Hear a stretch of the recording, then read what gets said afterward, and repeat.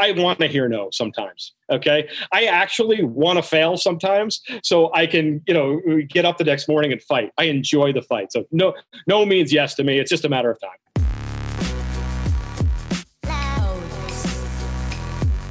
If you're a person who's heard the word no from a boss, an ex, a team that cut you, a job market that didn't want you, an accident or diagnosis that left you debilitated and depressed, or felt paralyzed by any setback that you just weren't willing to accept, this is the show for you, because it'll teach you what my dad always taught me, that failure is just opportunity in disguise. This is Matthew Del Negro, and you're listening to 10,000 No's.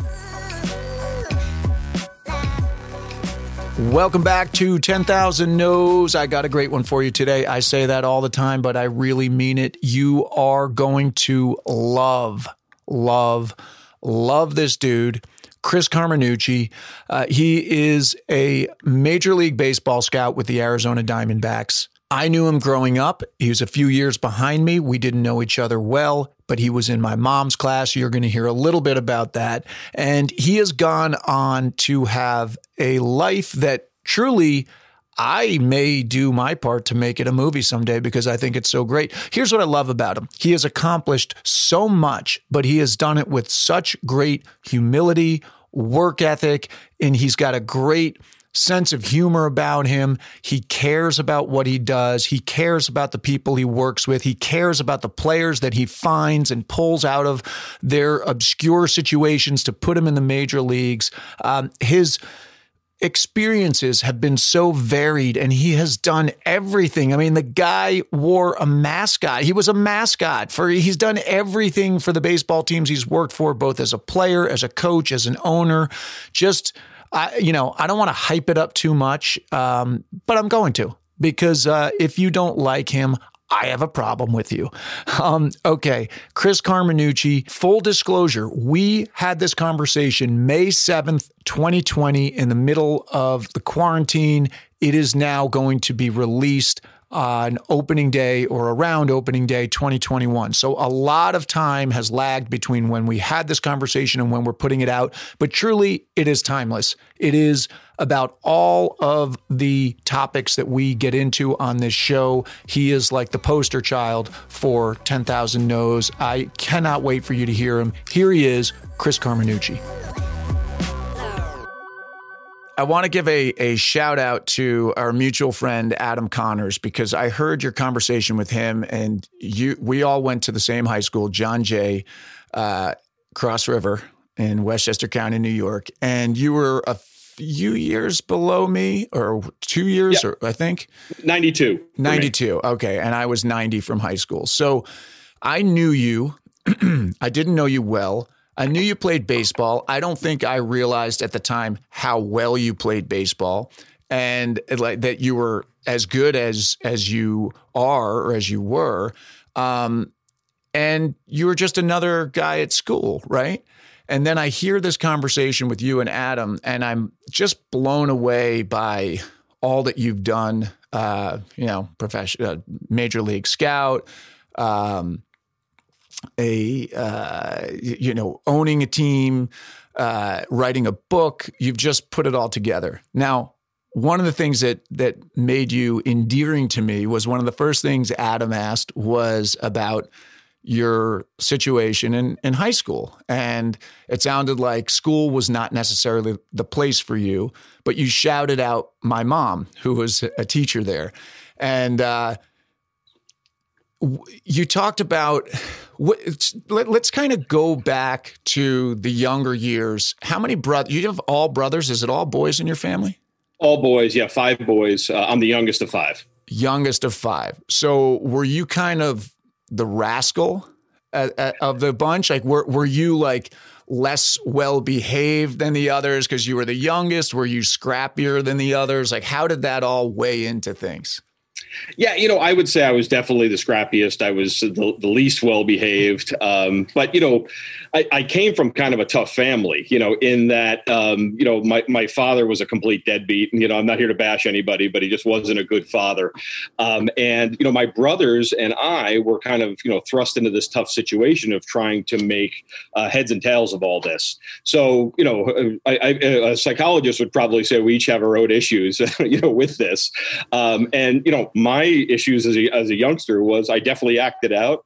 I was definitely a fiery kid. I still am, and I don't make any apologies for that. I still, have that side of me that, I don't mind a good fight, and I still look, I not necessarily look for them anymore because I'm an old man now, but, at the same time as I certainly don't back away from them. And so as a youngster, I was definitely the rascal, definitely the one. There's a large difference of time between, say, myself and my next oldest brother, about 6-7 years. So, I had to do a lot of raising on my own, of things. So, and we're not necessarily a very close family because of everything. So there was a lot of figuring out I had to do. Yeah. 6 or 7 years, that's almost like an only child. I mean, my sister, so I'm the youngest of three.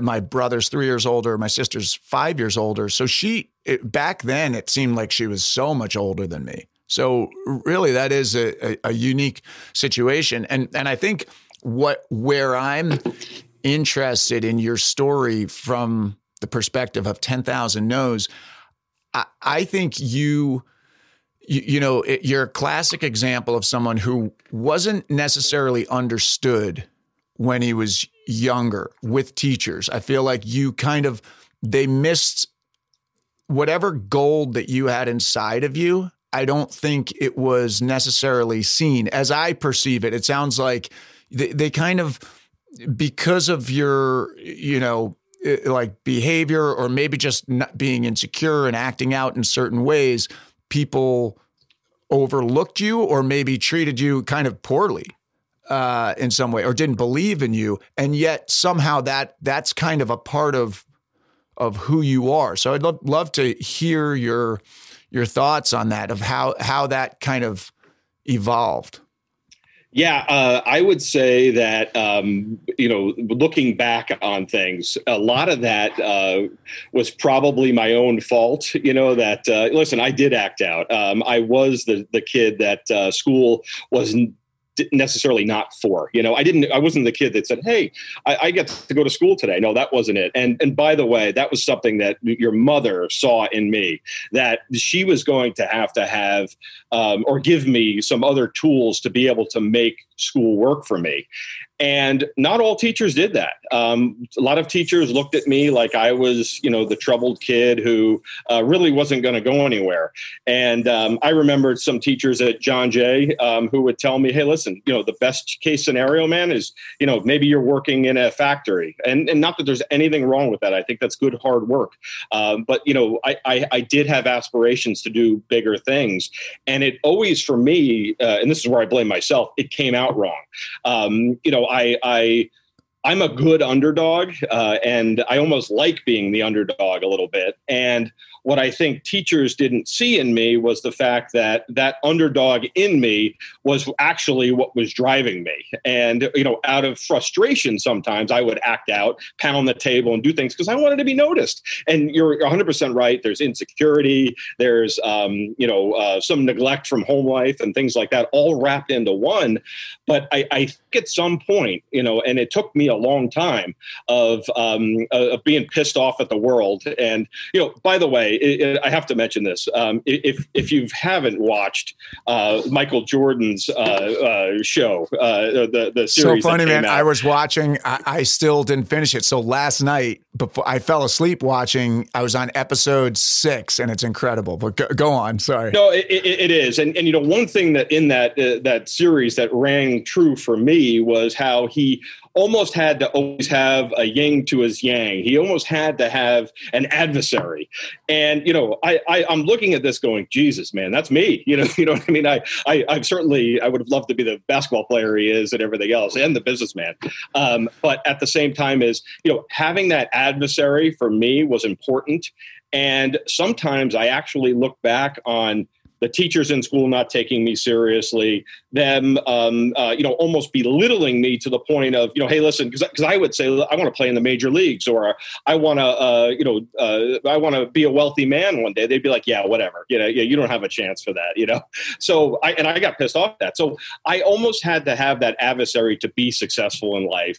And I now look back on it, and there were people like your mother who actually said, listen, I'm not going to build on this guy's negatives. I'm going to build on his positives. And I can tell you this, when I would push back against your mom, she wouldn't come at me. She would almost make me chase her and get the information that we were trying to do on the particular subject we were working on. So it fed into my competitive nature. And, I remember that now and can look back on that and says, she was totally doing this on purpose in a very intelligent, bright way to know how to get me from A to B. And she got me there, and she was amazing. And that's awesome. I actually called her before we sat down, and she said to say hello. And she said he was always a good kid. And she said he was always good with me. So, you wonder, the chicken or the egg, how is it, how the teacher reacts to someone? It's such a tough thing, and it's chemistry, It is, and she figured it out in a hurry. She was not afraid to try new things or to say, hey, listen, this isn't working. Let's switch. And, that fed into me as well, too. I mean, before everybody was diagnosed with ADD, I probably had some form of that, and she knew it, and she was able to, manipulate it, make me learn. And it was an unbelievable way to grow up. Yeah. Well, that doubt, I think when people doubt you or people are against you, it is a gift. If you use it that way, it's fuel. I feel the same way in my industry because, you're always being told no, you're always being told, you kind of always have this feeling of you're not good enough for so long in the beginning, you feel less than. And so some of that, you need to work on your head of getting around it and kind of building yourself up. But sometimes it's just fuel. And I agree with you. Anger can be can be really great fuel. So what I'm interested just in you talking to my listeners about it also is kind of, it's easy to blame. You could look back, you could blame people. Oh, they didn't do this, they didn't do that, but it is on you. And whether or not they reacted properly, at the end of the day, your stuff is your stuff, and you're stuck with it. So how did it start to, how did the tables start to turn for you in terms of, I know you were doing well athletically, but if you weren't doing well school-wise, what was it, getting out of that environment where you had these people around you that were supposedly teaching you and being mentors, but weren't really? Was it getting out of that, getting into a new environment? Walk us through what happened after high school. Yeah, no, and it's a pretty interesting story, So my junior year in high school, my brother Mark was in a very serious car accident. Ended up being paralyzed from the chest down. He was, not expected to live. So at that time, I was, going through the rigors of recruitment to get into college. At the same time, my brother, was basically in a coma, paralyzed from the chest down and recovering from that. So, in a way, it's a lot to deal with, obviously, a lot to deal with as a young kid. And it was at that point in time, kind of junior year going into senior year, that I was watching my brother, kind of progress, and he wasn't complaining. He wasn't blaming others. He wasn't the guy that was like, oh my God, I got hit by a car, so now my life is over. No, he was fighting. And, still to this day, I always say my brother's my hero. He's the kind of, and he's the brother I'm very, very close with. He's the one that really gave me the strength to stop blaming others, to stop, feeling sorry for myself at times, and to say, you know what, I'm going to follow the dream that I have. So slowly but surely, again, thanks to your mother's help and some really good people, I was able to get my grades in order to be able to go to college. And I end up going to a small school called Concordia College in Bronxville, New York, a little Division II school. I was there on scholarship. And I was headed in the right direction, and I get to college, and it's the first time really on my own. And what do? I screw it all up. I don't go to class. I don't practice like I should. I spent way too much time on North Avenue, and hanging out and partying, and with our friend Sean Kaling, doing just way too much partying. Anyway. At that point, I got asked nicely to leave that college. Like freshman year? This is freshman year? Freshman year. Wow. I had played in the fall and had a good fall. But by the time the spring rolled around where the real season begins, I had just screwed up my grades so bad. It was the point of no return that basically the teachers and the administration was like, this isn't going to work. So I start making phone calls, and who do I call but Doug Smith, who was our high school baseball coach at John Jay High School. And Doug says, well, hey, listen, I'm coaching at a small NAIA school in Georgia, in LaGrange, Georgia. Never really been to Georgia before, but I said, hey, can you use another player? And he said, absolutely. So I ended up going down there. I literally, by the time I got kicked out of school to the time I headed down to LaGrange College, it felt like a matter of weeks. It might have been longer. But, my life changed when I got down there because I had failed, okay? Yeah. And that was really the first time in my life, not that I had failed, but that I had recognized that I failed. And I think that's the thing we're talking about here. Everything is how you look at it, how you interpret it, and how you go about it moving forward. And for me, moving forward, I wasn't going to let myself beat me again. I've always been this guy that's I'm hard on myself. I am till this day. The owners of the Diamondbacks know there's no reason to yell at me because I'm yelling at me internally every time something goes wrong or doesn't work out the way that I want it. So that was really the turning point for me. Hey, I'm not going to screw this up again. I'm going to make the best out of this. I'm going to go to class, at least get the grades that I need to be able to survive. And I'm going to be the best baseball player I could be. And that was really the turning point for me. So, and my brother till this day is the one that whenever I'm having a tough day, I'll say, man, who am I to have a tough day? He's in a wheelchair and, fighting it every day still, you're talking 30 years later. Yeah. And, so, he's still battling it out. So I use that as a lot of emotional fodder to be able to, fight for another day. Yeah. And Doug Smith, was he a good coach to you and a good mentor to you in high school? Fantastic. He was always great to deal with. He was always understanding. He was another father figure. He was another guy that, would always be there for me if I needed to talk or have an outlet or anything. And he was the first one always to pull me aside after a tough game or if he thought something was going on at home and just talk to me. Just a tremendous man. Yeah. So you end up playing all 4 years there? Or what happened? I had 1 year at Concordia. So I ended up playing 3 more years at LaGrange College. Yeah. Had 3 good years. You get your degree you get your college degree and everything, or get my college degree and everything gets. I got everything out of that school that I needed to get out of it. From the degree to the playing experience to all that stuff. And my senior year rolls around and, I figured I wasn't going to get drafted. I figured that was, kind of in play, not because I didn't play well enough. I had some pretty good years there, but it was a very small school, was not heavily scouted. And quite honestly, we didn't have a whole lot of a successful track record when it came to producing good players. So senior year rolls around.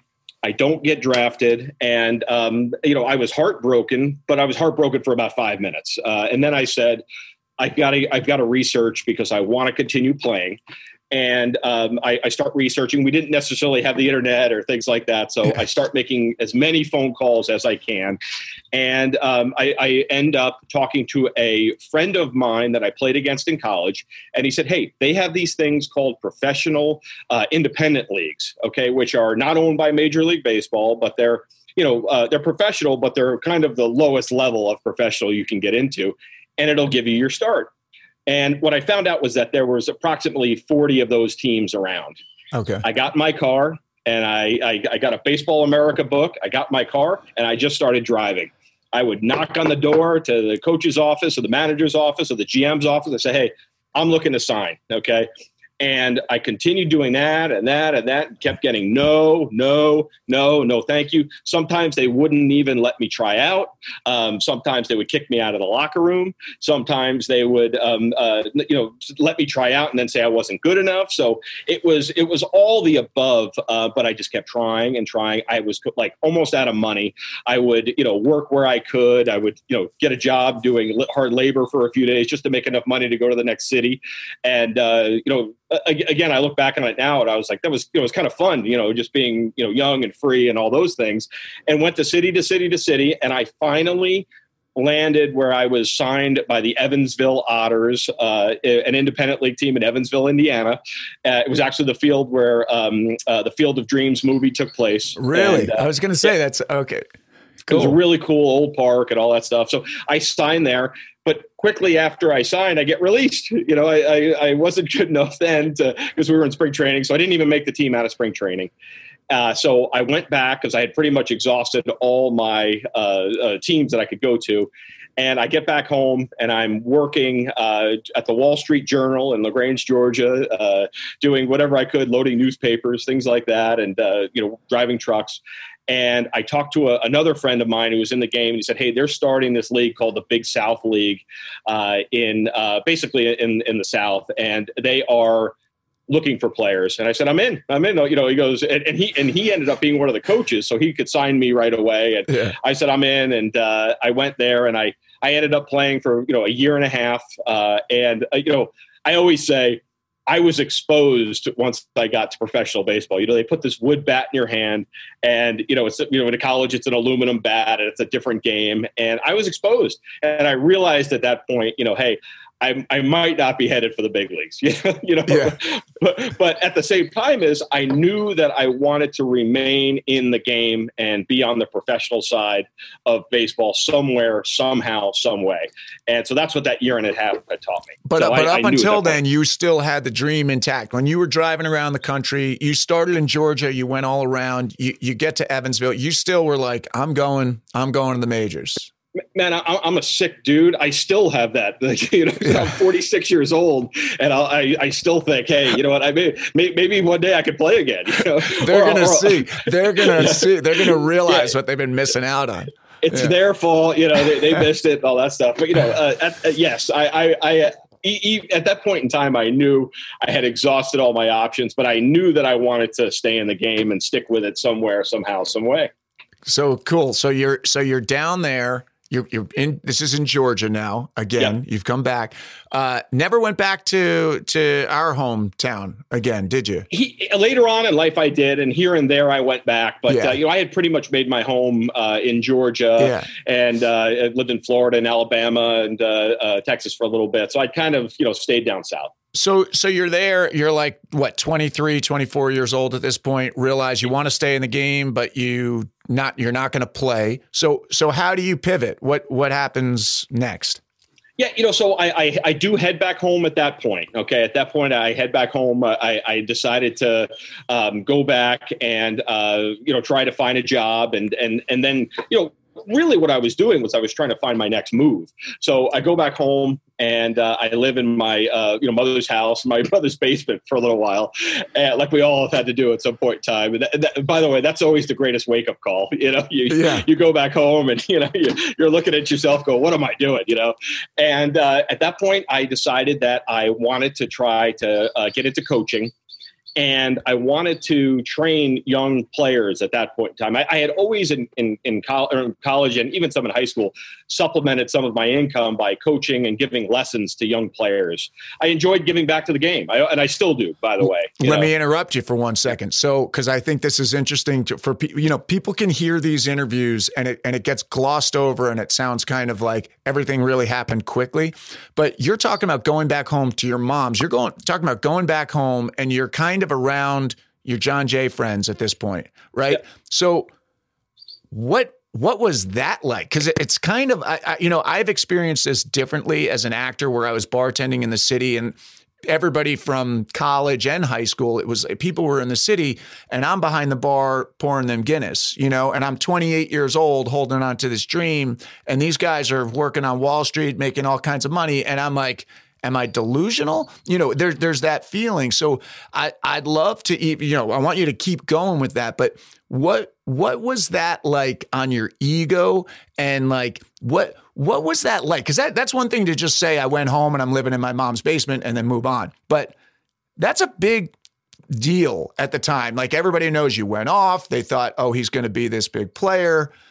And then you come home and you kind of have to face the music and face your friends. And like, how did people react? Like, were people supportive, like it's going to be okay? Or were people like, like what was that like dealing with it? And then how did you use that in your coaching of kids?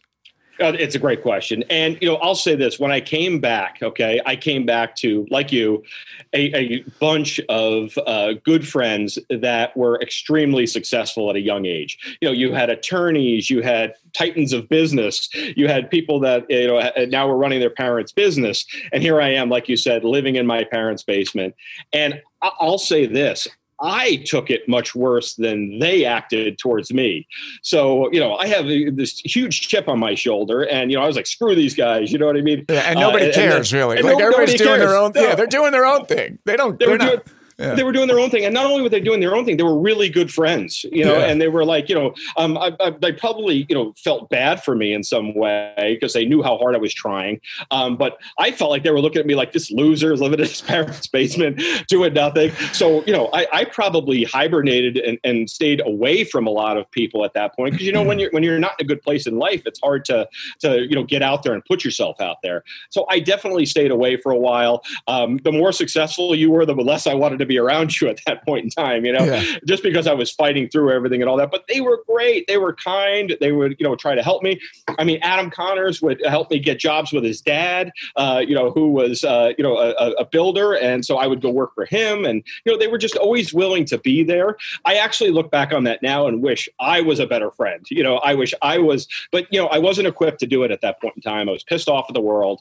But here was the thing that I could say. I always felt like I was destined to do something great, but I was so annoyed that it was taking so damn long. I was like, what's happening here? Why is this taking so damn long? So, I'm back at home. I still feel that way, by the way. And I'm almost 50. I'm like, when is it coming? And I'm right there with you. And I think that's part of what makes us good. I think you have to have a little bit of that, in you. Yeah. But so I decided to immerse myself in teaching young kids. And I ended up hooking up with a batting cage, which was in Lyndhurst, New Jersey. And so I would drive from Westchester County to Lyndhurst, New Jersey every day. And I'd work with 5 or 6 young, aspiring, baseball players. And, I always felt that because of the home life I came from and because of the situation I came from, that I was pretty good with dealing with kids that maybe it might be at higher risk. Maybe they came from similar backgrounds that I did. And, I wanted to mentor them. And, the old saying that, if you want to get ahead in life, you mentor somebody because it teaches you a lot about yourself, so this was helping me to get through life as I'm, working with these young kids and as I'm, kind of building into, that as a business. And that became a business for me for a few years. I taught as many kids as I could. I started youth baseball teams. How old were these kids, Chris? They're anywhere from 8 to 18 and, trying to get them to, into colleges and trying to help them. And were any of them like going pro, or was it not that level of? Not that level. Yeah, they were good. They were solid. A couple went to college and played, but this was more of an atmosphere of trying to make a high school player better is really what it was, or a little league player better. That's what it was. Okay. And I enjoyed it. I enjoyed it so much, but the one thing it didn't give me was competition. And if there's one thing I've learned from me in life is I need to get up in the morning and compete, whether it be at something, and giving a lesson to a player one-on-one is not necessarily going to give you that same feeling of drive that a game will, where there's a winner and loser at the end. And you can certainly vicariously live through the player you're working with, but that wasn't enough for me, to be quite honest. So go ahead. Sorry. So how far into it do you come to that conclusion where you're like, this is cool? Like, hey, at this point, were you making enough money to move out of your mom's basement, or were you making money putting it away and staying there? Like, what was logistically, how long was this period, and what was your life like for that bit of time? I was making some money, but like most really smart young people our age, I was like, man, I'm rich now. I'm making a few dollars. So what do? I moved to Hoboken to be closer to work, but also live closer to our friend Adam. And at the same time, I meet my future wife, and who went to Fox Lane. And I didn't know that. Yeah. So I was kind of courting her at the same time, and trying to build my business, and at the same time grappling with the fact that I wasn't getting what I really wanted out of coaching, which was to compete, and so I did that for a number of years. My wife and I end up living in sin, after that in Hoboken in that area, and eventually get married and have 3 kids. But at that point, I'm about 2 years into working with young kids. And, the business is doing fine. I'm a mess, though, because I'm not doing what I want to do. I'm not getting the competition factor that I keep bringing up. And I start making some calls, and I end up getting a job at St. John's University, as the 4th assistant. So basically, I'm the lowest assistant to the low at St. John's University. And it was kind of a funny story is, the first time I went in and I interviewed, I didn't get the job. And they end up giving it to somebody else. And the head coach, Ed Blankmeyer, who just recently left, who's a legend there at St. John's, he calls me up a few weeks after I got told I didn't have the job. And he says, hey, we're going to open this thing back up again. And I just go, I'll take it. And when I came to find out later was he meant he was going to open up the interview process again. But I at that point said, I'll take it. He was like, okay. So he just gave me the job. So at the same time, and I learned so much during that year at St. John's, and it gave me that fever that I had to where I wanted to compete again, and I could compete. And at the end of the day, there was a winner and there was a loser, and there was a player to be able to work with and get better. And I could really build a career off of this. So that was the first big break that I got. So at that point, was that so all-inclusive that you had to give up your business of coaching that you were doing from out of Hoboken? Like, was this a full-time job you took, and was it a pay cut?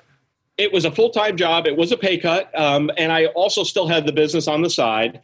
But after, trying to do both for a while, the business suffered. And I decided, hey, listen, I'm going to go after this full force and go into coaching. And I can't have the baseball academy anymore. So I shut that down and I moved on from it. And I continued to coach and learn and, do everything. And one of the things the advantages I had was that, like I said before, I had Coach Smith, who was just this tremendous teacher.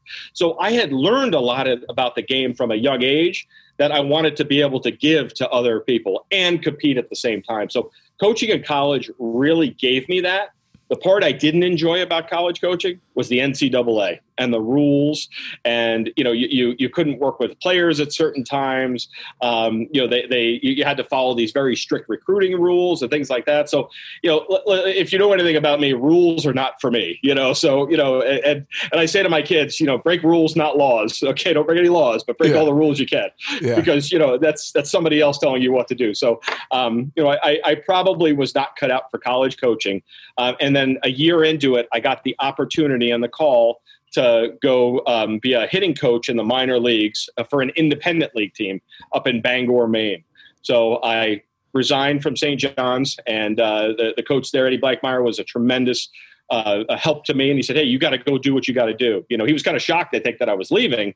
But at the same time, I knew I had to get on the professional side of things. And I was ready for a change then, too. And was this the independent league, the first one that you found in Evansville, or is this a different independent league? Different one. This was called the Northeast League, and independent baseball had come a long way since then. And it was really very competitive, and it wasn't easy to get a job in. And a good friend of mine was the manager of the team and who hired me. And we ended up having, this was 2004, and we ended up having a great year. And from there, I caught the bug. From there, I absolutely knew that I wanted to be on the professional side of baseball and not anywhere else. And you were, at this point, what was the official role there at that team? I was the hitting coach and assistant coach or a bench coach, you would call it in professional baseball, for this particular team.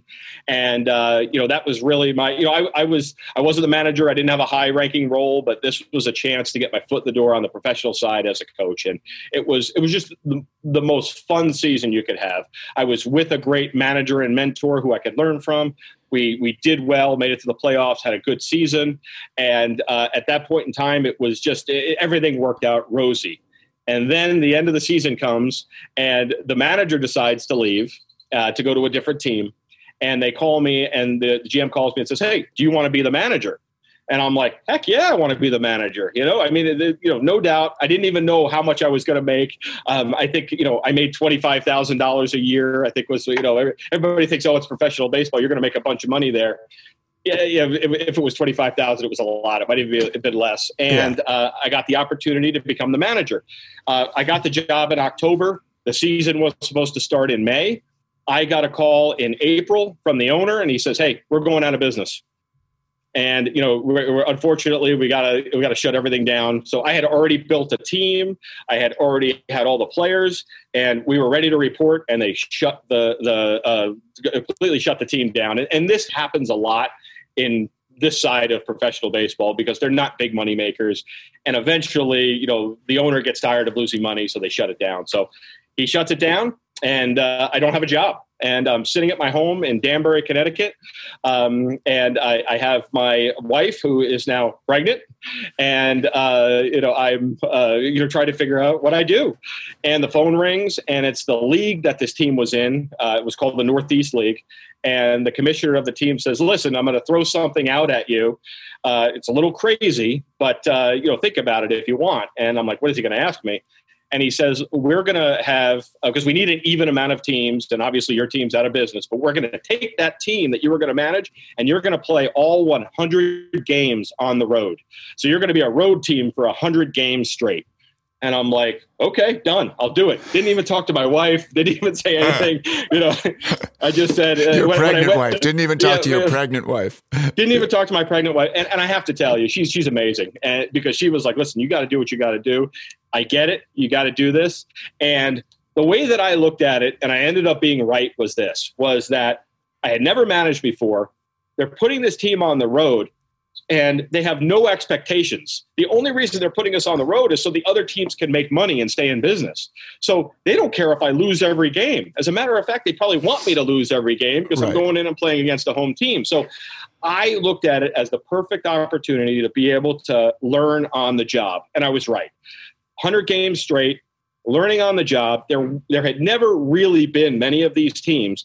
And about halfway through the season, a reporter from the Boston Globe gets wind that there's this team that's on the road for 100 games straight.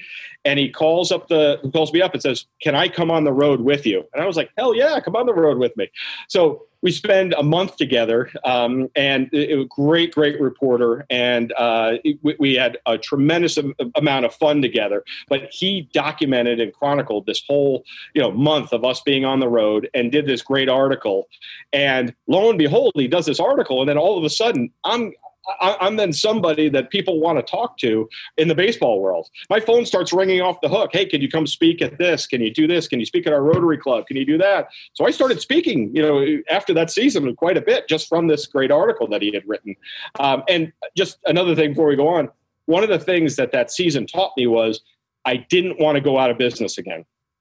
I didn't want to have to rely on an owner to be in business. So at that point in time, I made a pact with myself that when I got the opportunity, I was going to own my own team. And it didn't come many years later, but it kind of gave me the idea that, listen, I wasn't going to put my fate in anybody else's hands anymore.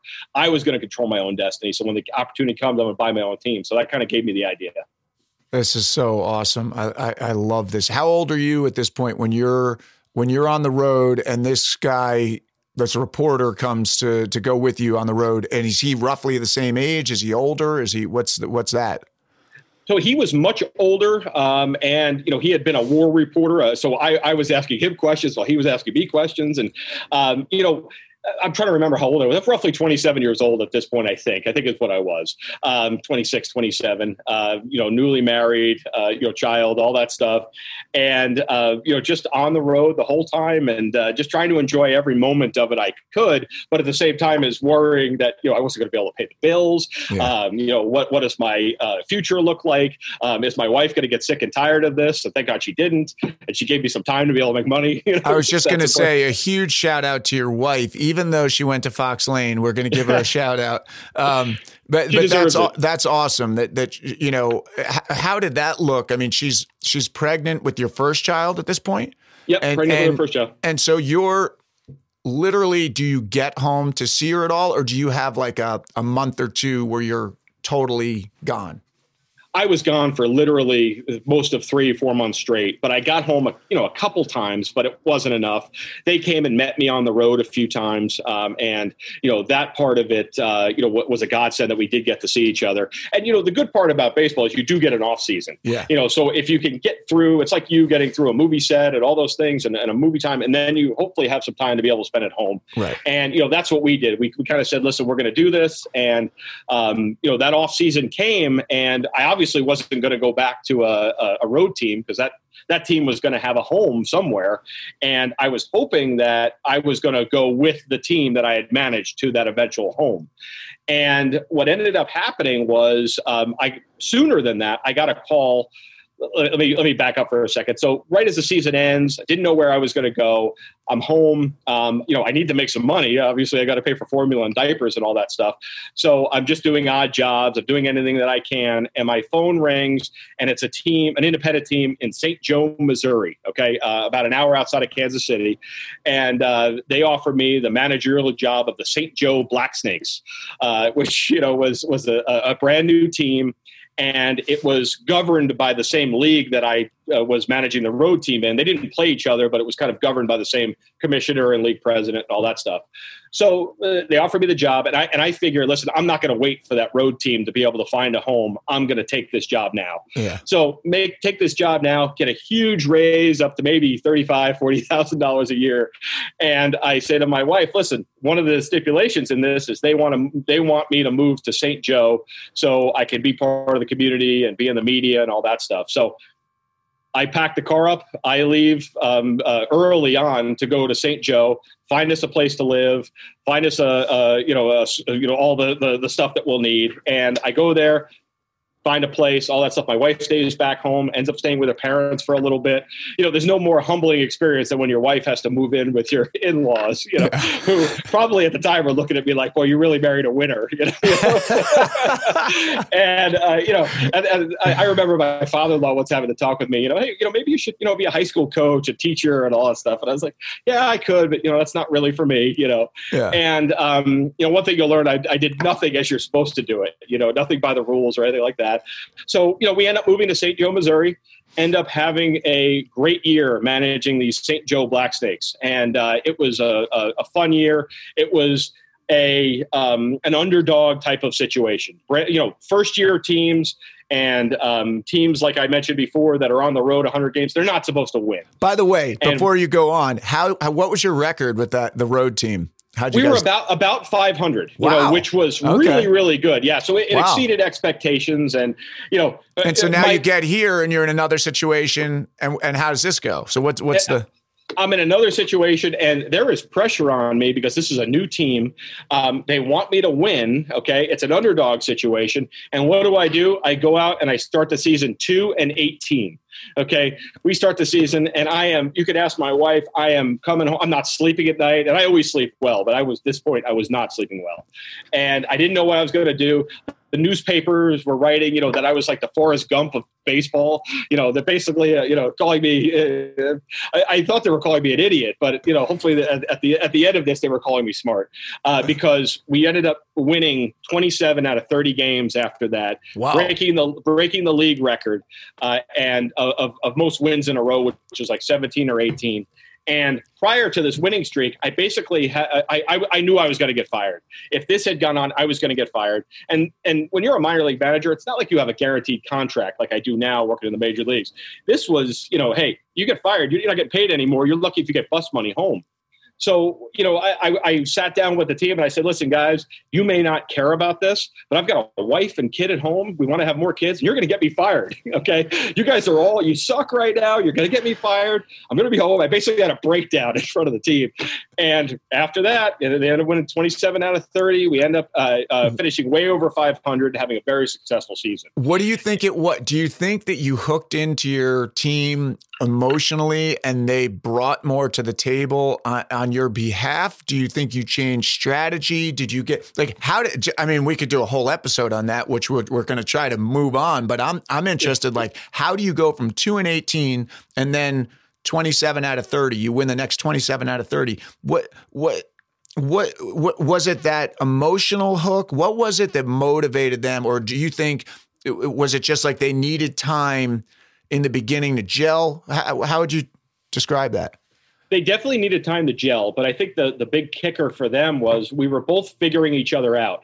And during this team meeting that I had, I let them know that ownership wanted me to get rid of all of them.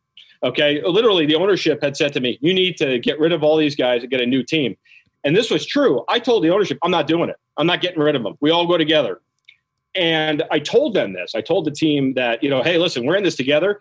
You're going to get me fired. And by the way, you're going to go with me, and they were like, oh, man, this guy stood up for me and we're playing with. And by the way, as a young manager, I probably wasn't as strict as I should have been. I mean, our guys were out all night long, partying it up, right. Saying out, way too much. They weren't sleeping, coming to games hungover, things like that, and I wasn't policing it as much as I should because, professional baseball, you've got to be a little more lax on guys and they have to be able to do what they have to do. But what I did was I wanted them to take ownership of this. I wanted to see that I would fight for them.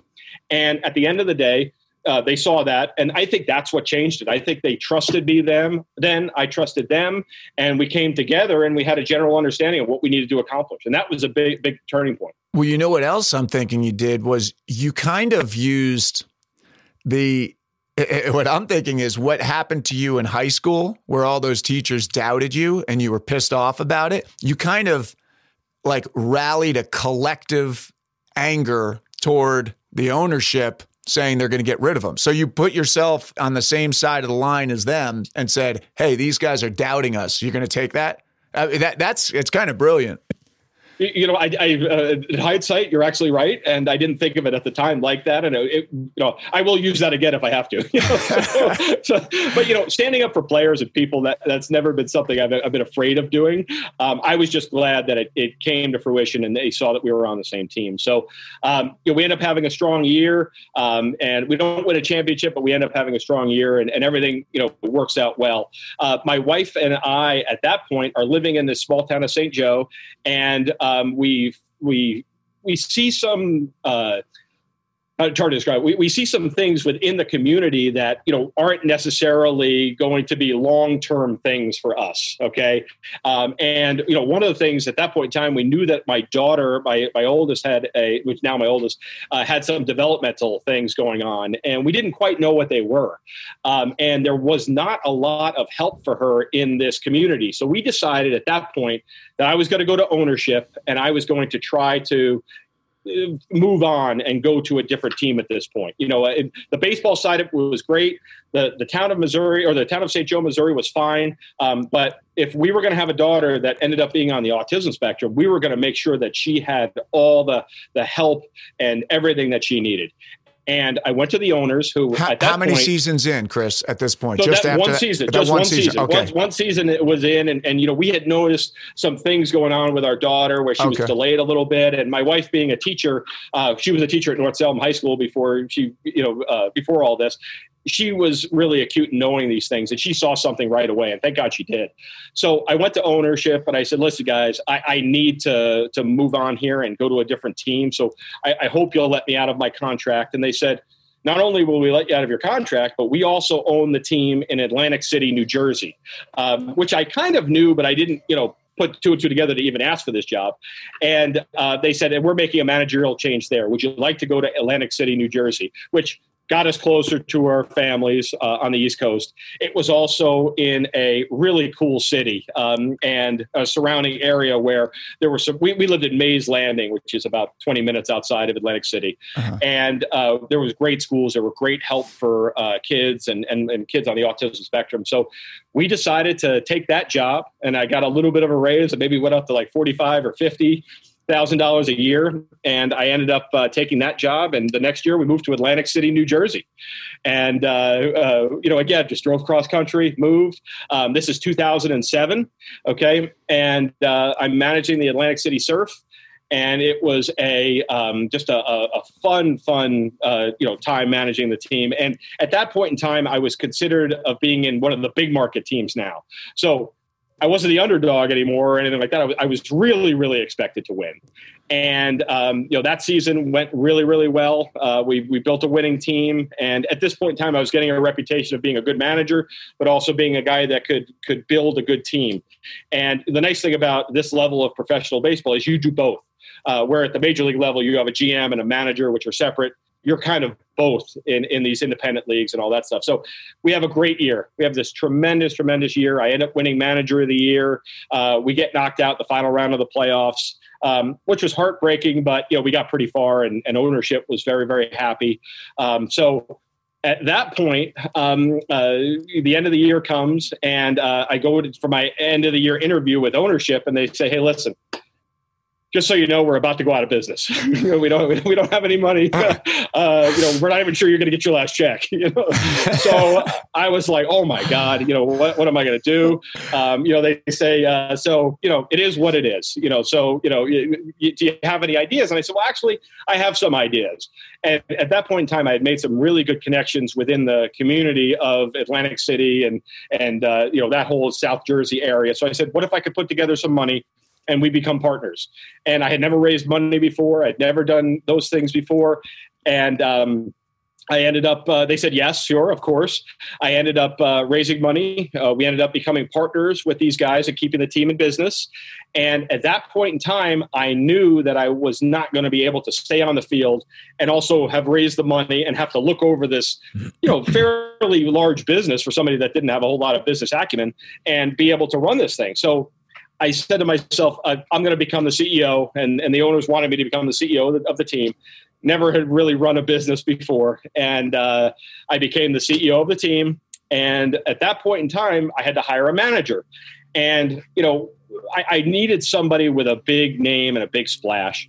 And over the years, Cecil Fielder and I, who played for the Yankees and Detroit Tigers and been a 50 home run guy and all that stuff, had become friends. Well, I called Cecil up and I said, hey, do you want to, be part of this team? And, this was a guy that he was sitting at home, didn't need to do anything. And he took the job. And that was a big splash for us. And we ended up doing really, really well from a market standpoint.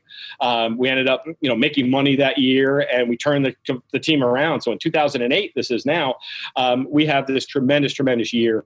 And we really end up taking things to another level. And we get this team on track. And it's making money. So it was a fun year. Wow. So a couple questions. One, what kind of individuals did you raise money from? Were they just in any industry? They just had a lot of disposable income? They were friends of yours? Or were they, what was that situation? They were stockbrokers and they were business owners, but they were people that were generally tied to the local community there. And that's what you need with a minor league team. You need people that are invested in keeping it there as a gathering point because, gathering points, as we know right now, because we can't do it, are so important. Yeah. And they wanted to keep it there. So I raised the money from those types. And, at the time it was a lot of money because I raised, $1 million or $2. I think it was a 1.2 million at the time. And the other thing, Cecil Fielder, how did you know him? From playing when you were playing or just around the game of baseball? How'd that come about? So when I worked as the hitting coach in Bangor, Maine, the manager I worked for was Cash Beecham, and his best friend was Cecil Fielder. So I met him through Cash. And, again, like Adam Connors would say, it's about connections and about your circle and all that. And I relied on my friend Cash to be able to get Cecil to come to me, and he did. And it was the best move we ever made. He was a great manager, great person, brought us a lot of notoriety that we wouldn't normally have had. And we ended up having, like I said, a super successful season, both on the field and off the field. But by the way, what it taught me was I had to learn so many different parts of this business, because I raised money, but we still had to cut costs and everything else. So I did everything. I sold tickets. I hung wall signs up. I, would contact season ticket holders, when their packages were up. I, sold advertising. I did everything I needed to do. I even put on the mascot outfit, by the way, at times, just because, you have these small budgets that you're running on. And I'll say this, probably the biggest attribute I have is that, I was willing to do anything and everything I needed to be successful. Yeah. And that formula ended up working, in this atmosphere. And we, again, like I said, we had a great year. We're flying high at this point. Okay. One more question before I want to get back to flying high, but one more question. When you were doing your baseball academy with the young kids and you were coaching them, that was a business. It was a small business, but were any of those lessons that you learned there applied to this? Have you never connected those dots?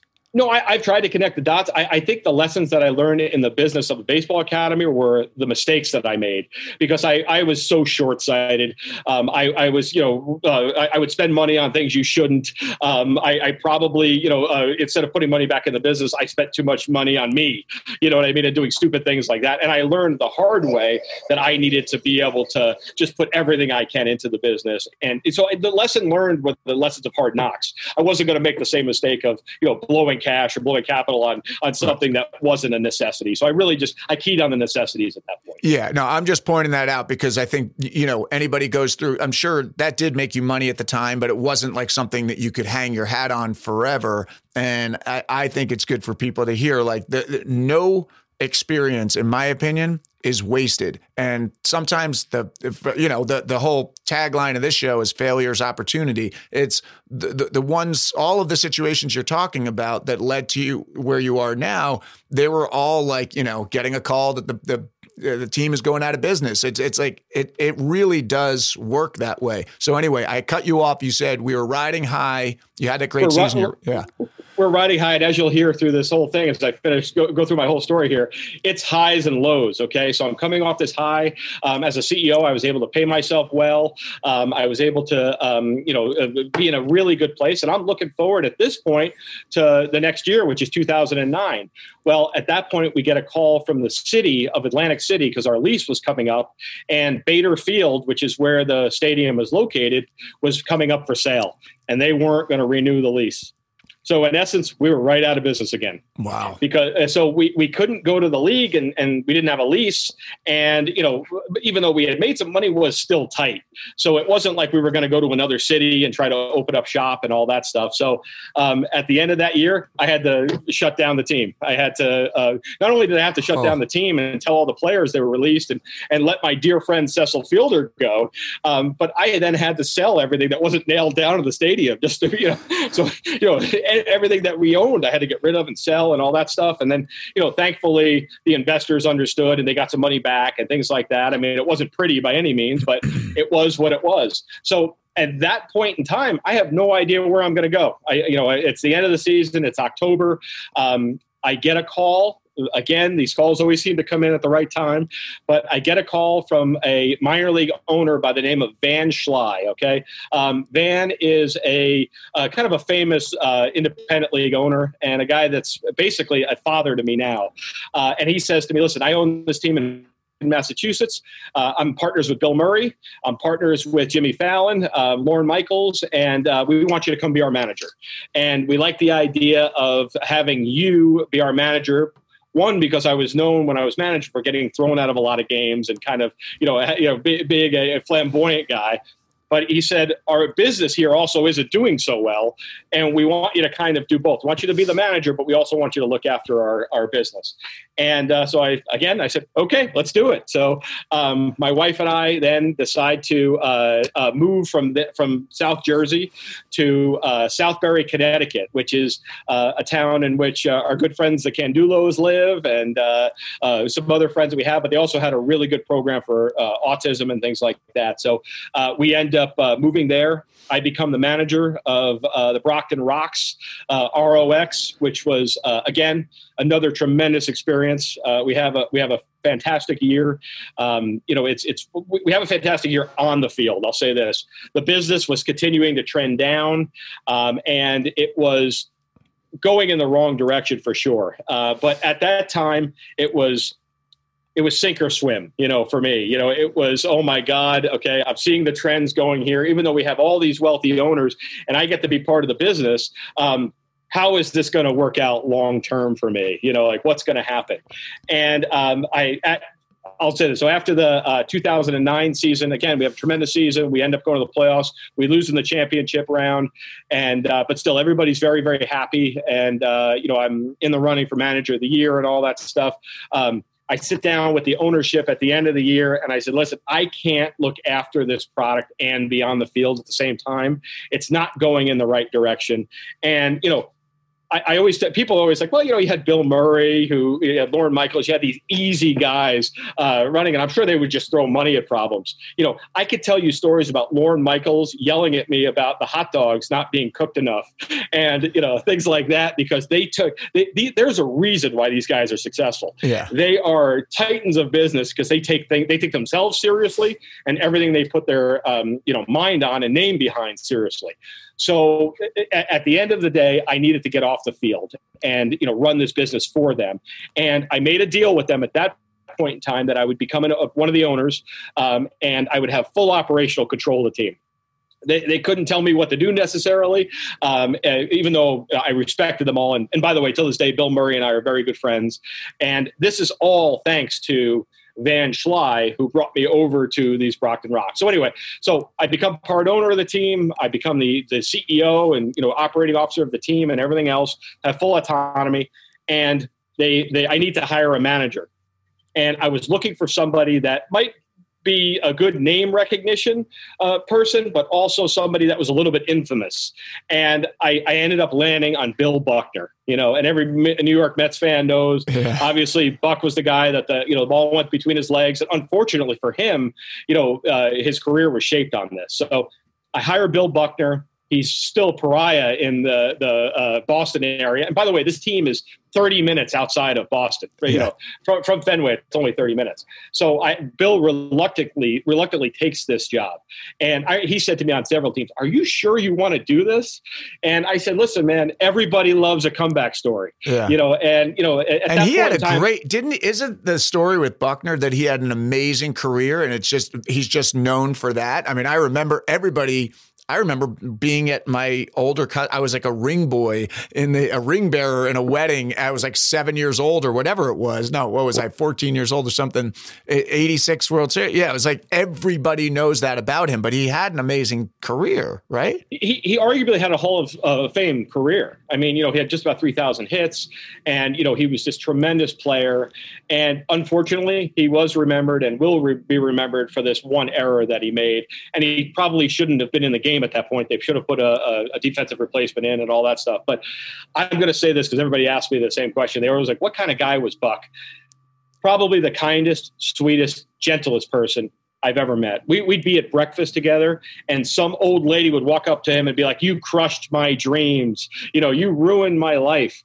And, and he would handle this with such, tact and kindness. And, he's one of these guys that, I try to live by the idea that, you'd rather be kind than be right. And if you have the opportunity to do either one, pick kind, because that's normally the right thing. And when Buck was put in these tough positions, he always chose kind. And he manages the same way. The players loved him. 2010 comes. We have this tremendous season, and we're doing pretty well financially too as well.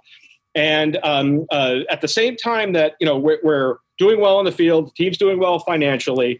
I'm missing the field at that point. I am.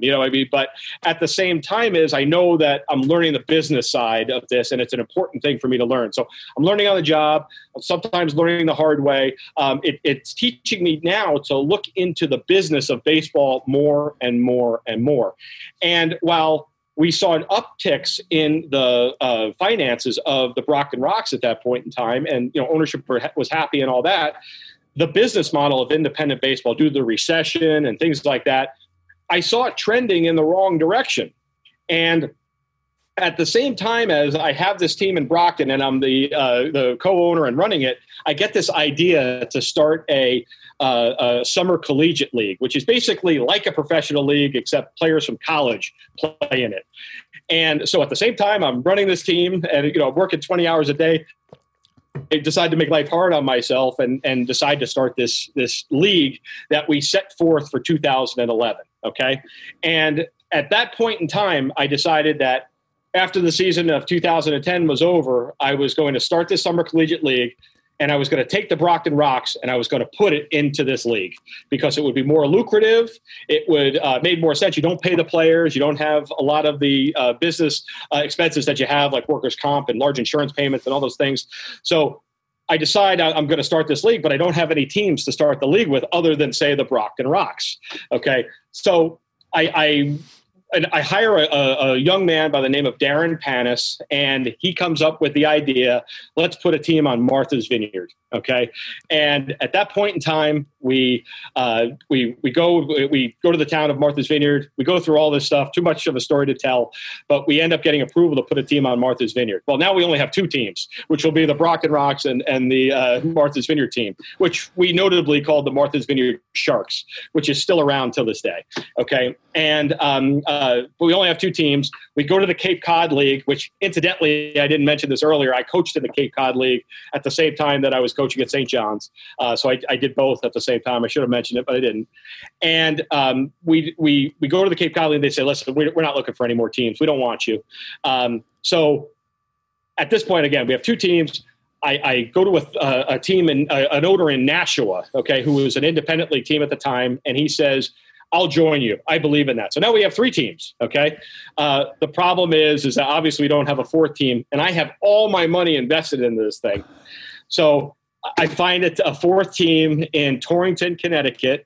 I take every last penny out of my credit cards and everything else like that, and we start a team there. So I not only have the Brockton Rocks, the team in Martha's Vineyard that I own, and starting this league and everything else. But I have all this money that I'm spending now on another team now in Torrington, Connecticut. And at that point in time, I sit down with Bill Murray.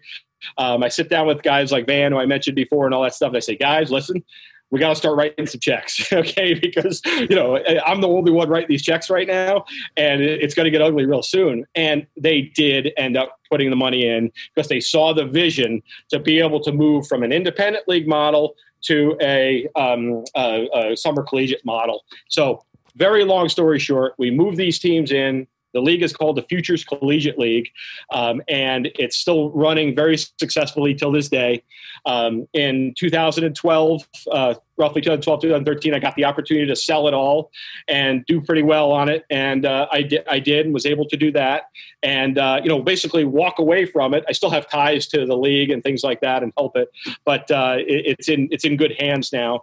How many teams are in the league now, present day? Now there's 10, so Wow. It went from 4 to 10. How and awesome, man. It's awesome, and it's thriving. And throughout the course of things, I got to learn the business of baseball very, very well.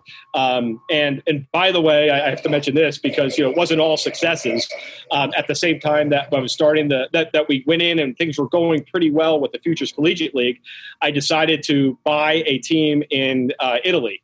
Baseball in Italy actually is fairly big, and they have and was bigger before they had their recessionary hits. And so I decided to buy a team in Grosseto, Italy. And it was a complete nightmare trying to get people in Europe in general to understand the idea. Because you make your money in baseball off food and beverage and things like that. And nobody was going to sit in Italy and eat a hot dog in a stand. There's sit-down table, drink wine, all that stuff. So I totally missed the boat on that. So, we closed down after a year of doing it in Italy and had to, walk away with our tail between our legs. Did you move over there for that year, or were you doing it from afar? No, I was over there quite a bit. I didn't necessarily live there because I had my family at that point back in Connecticut, but I was going back and forth every other week and had a place there and things like that. So, but again, it taught me about business, taught me about successes and failures and those things. And, so I had at that point in time, it's 2013. Okay.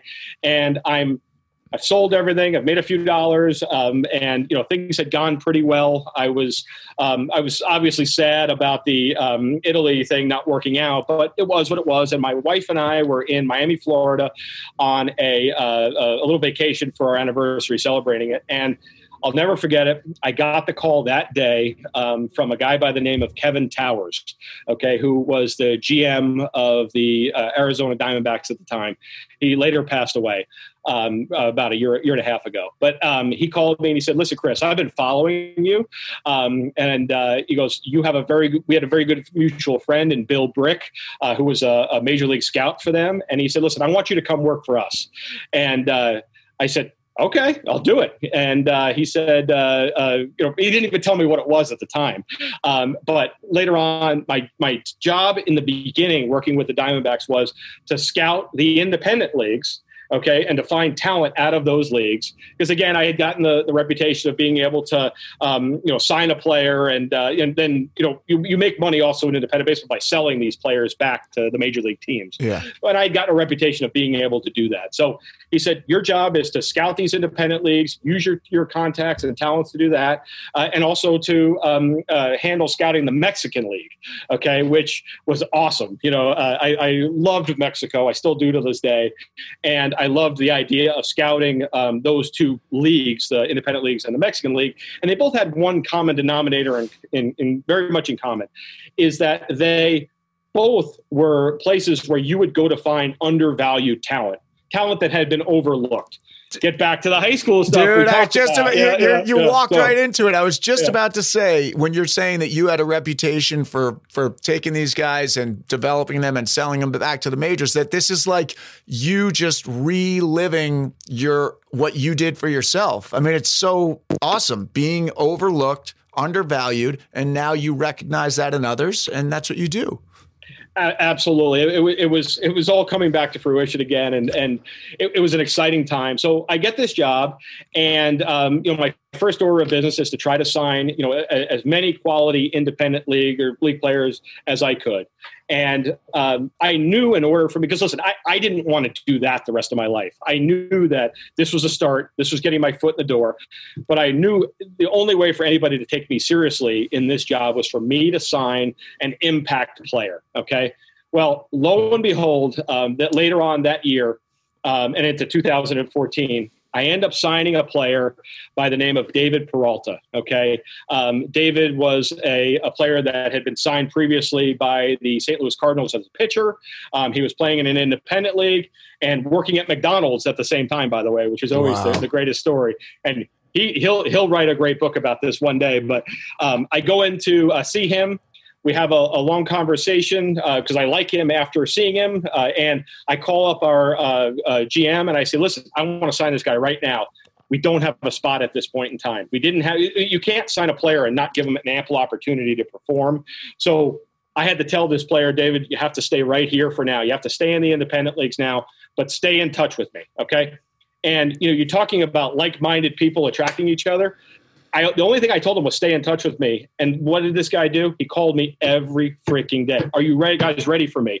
I'm going to be the next big leaguer. I'm this, I'm that." And it wasn't just a cocky guy. This was a guy that knew where he was headed. And 6 weeks after me working him out and having this conversation, we end up having a spot open for him to come in.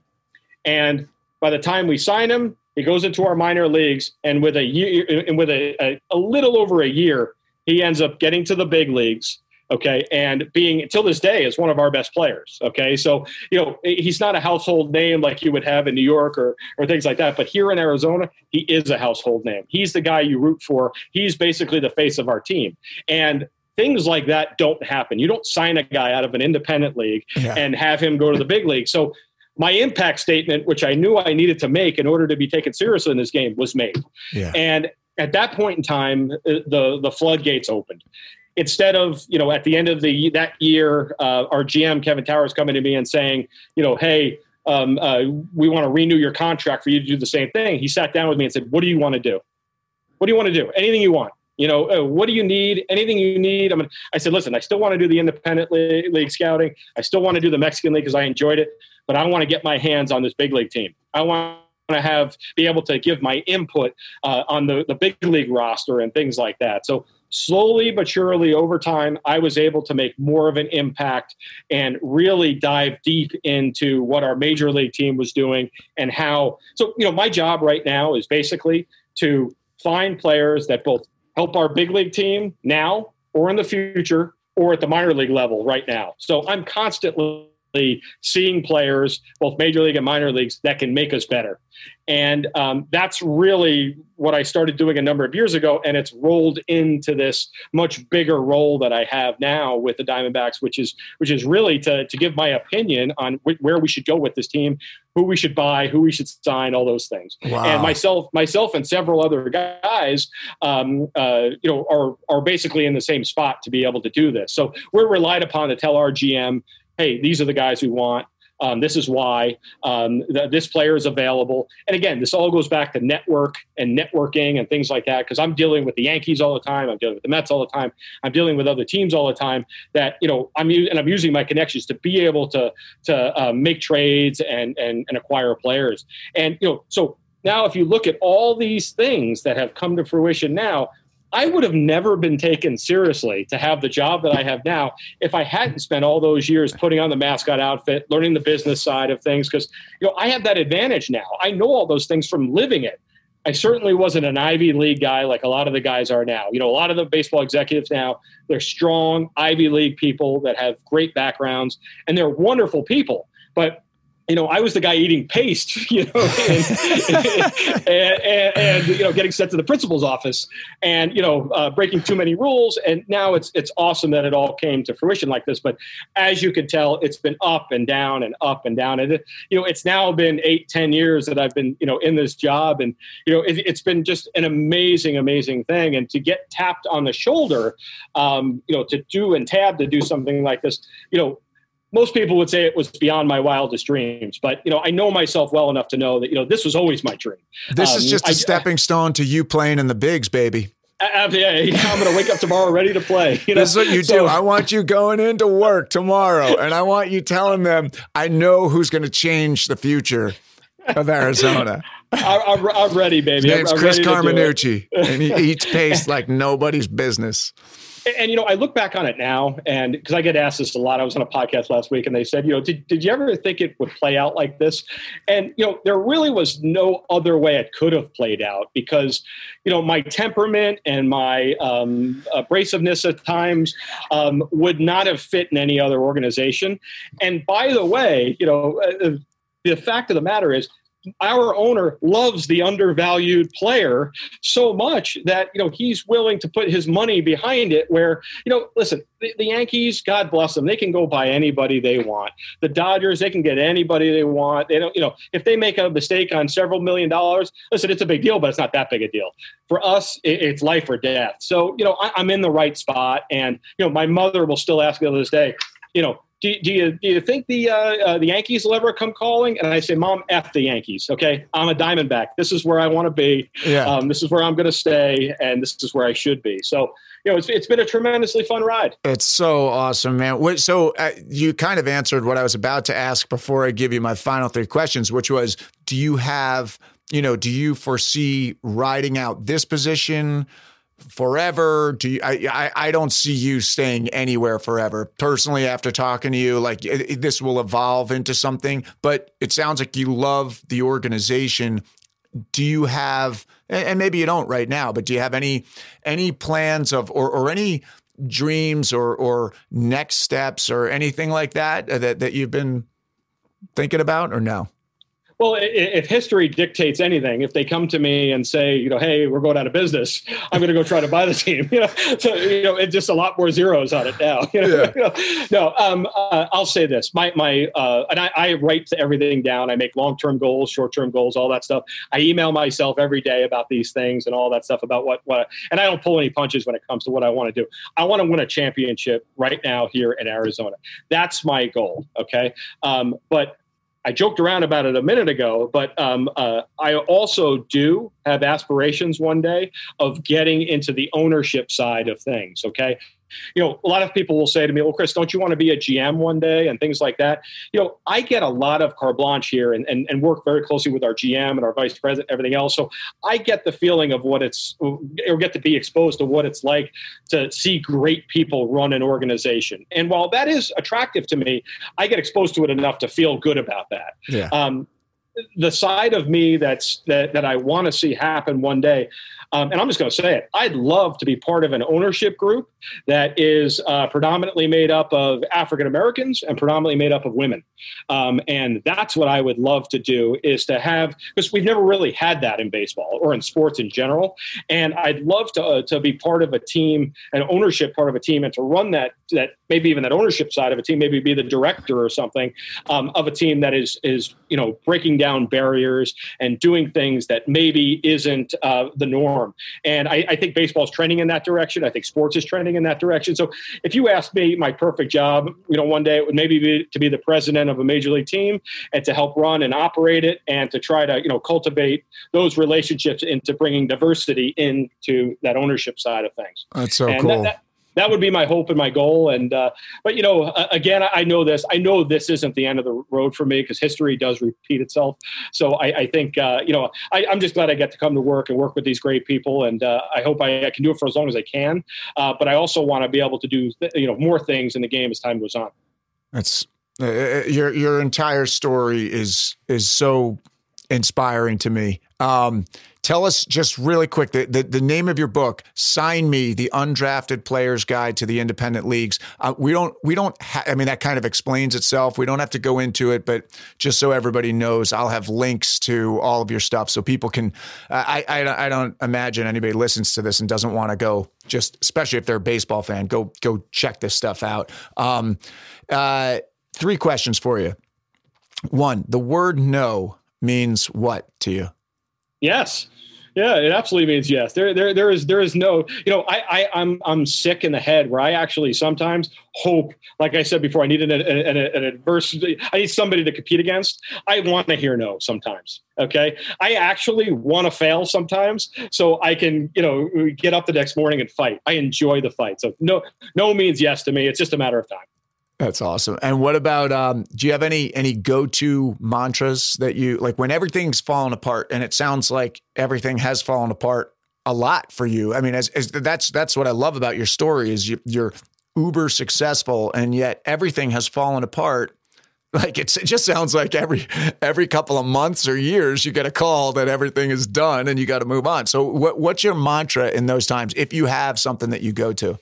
I'd say 2 things, and I said it earlier. I think one of the greatest things I've ever heard of is when you have the opportunity to be, to be right or to be kind, choose kind as often as you can. But I'll say this, I think for me, learning how to surround myself with the right kind of people and getting rid of the energy suckers out of my life, which you can ask anybody that's around me, our friends from high school and things like that. I slowly but surely over the years have literally gotten rid of anybody out of my life that is taking up my time, not valuing my time, and taking away my energy from doing the things that I want. So my mantra is to be me. I know who I am, stay in process, and to get those people, those energy suckers out of my life and to move forward. Awesome. And then the final one is, if you could give your younger self advice, what age would you intervene and what would the advice be? I would give myself no advice. I wouldn't change a thing. I think all of those screwings up and all those things I needed to learn on my own. I say this, maybe if I were to say one thing, if I had to have gone to head, I would say I should have been kinder when I was younger. I should have been less volatile when I was younger, those things. But I certainly wouldn't have changed anything because I'm a guy that has to learn by doing. And I did it, you know what I mean? And I learned those things by by trial and error and failing and all that stuff. And I can't change that. And I don't want to change that. I said it before. I hope I fail again. You know what I mean? I look forward to the next failure so we can move on and do something, even better. Well, you've passed my my Jedi warrior test because that really is a trick question. You can't really, that is. Nobody really would ever listen to that advice. That's why they're on this show because they didn't listen and they learned through failures, and that's how they got here. Chris Carminucci, I can't thank you enough. I love your story. I love seeing, having known you, no touch with you forever. And then, kind of you coming back into my sphere through Adam Connors and then to get to sit down and talk to you myself is just, I'm like giddy from here and having this conversation. Thank you, man. Well, it's an honor to sit with you, and your success, is unparalleled. And we've been watching you all these years and rooting for you as you've made a great career for yourself. So thank you for everything, man. I really appreciate it. It's great catching up with you. Thank you, brother. What we do here is go back. All right. I hope I didn't oversell it for you. I don't think I did. I love that guy. Here we go. Top 3 takeaways. Number 1, be grateful for where you are. Someone always has it better, but someone else always has it worse. And my brother, till this day, is the one that whenever I'm having a tough day, I'll say, man, who am I to have a tough day? He's in a wheelchair and, fighting it every day still. Number 2, always be kind. After struggling through school and facing ups and downs throughout his career, picking up his life when things weren't going his way, Chris always chose to be kind. Whether it was to his colleagues, the kids he coached, or his professional players, he always chose to connect with them and to be kind above everything else. You have the opportunity to be, to be right or to be kind, choose kind.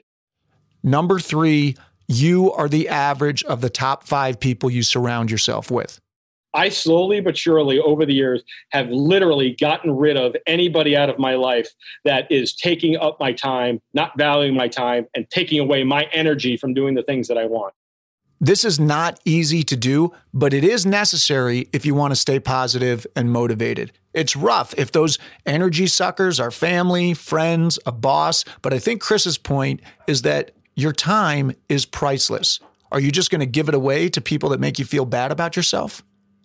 Okay, folks, that is it. I hope you enjoyed it. If you did and you enjoy this show in general, please do us a favor. Leave us a 5-star rating, a great review on Apple Podcasts or wherever you listen. It spreads the word. It gives more visibility to the show. We always appreciate it. If you are interested in taking these concepts that we talk about on the show and making them more 3D, making them apply to your life specifically, go check out the show notes. There's a link there for 10,000 No's Insiders Community. We do weekly live meetings and we have special guests come in every month, and we really grapple with all of these topics as they pertain to your life. You don't have to be an actor. There are actors in there. There are filmmakers, mostly creatives. It's just a place that you have a great group of people that you have to be accountable to, that are going to encourage you. Some of them you're going to collaborate with each other. So check that out. You can also go to 10,000nos.com and look for Insiders Community. There's a video about it, more information about it if you are interested. In the meantime, come back every Monday for our short little Monday morsels, and we'll be here every Friday with interviews like this. Chris Carminucci, cannot thank you enough again for sitting down with me. Everybody who's listening, really appreciate it. We know you have other options out there. We appreciate you coming to 10,000 No's. That's great. Have a great week.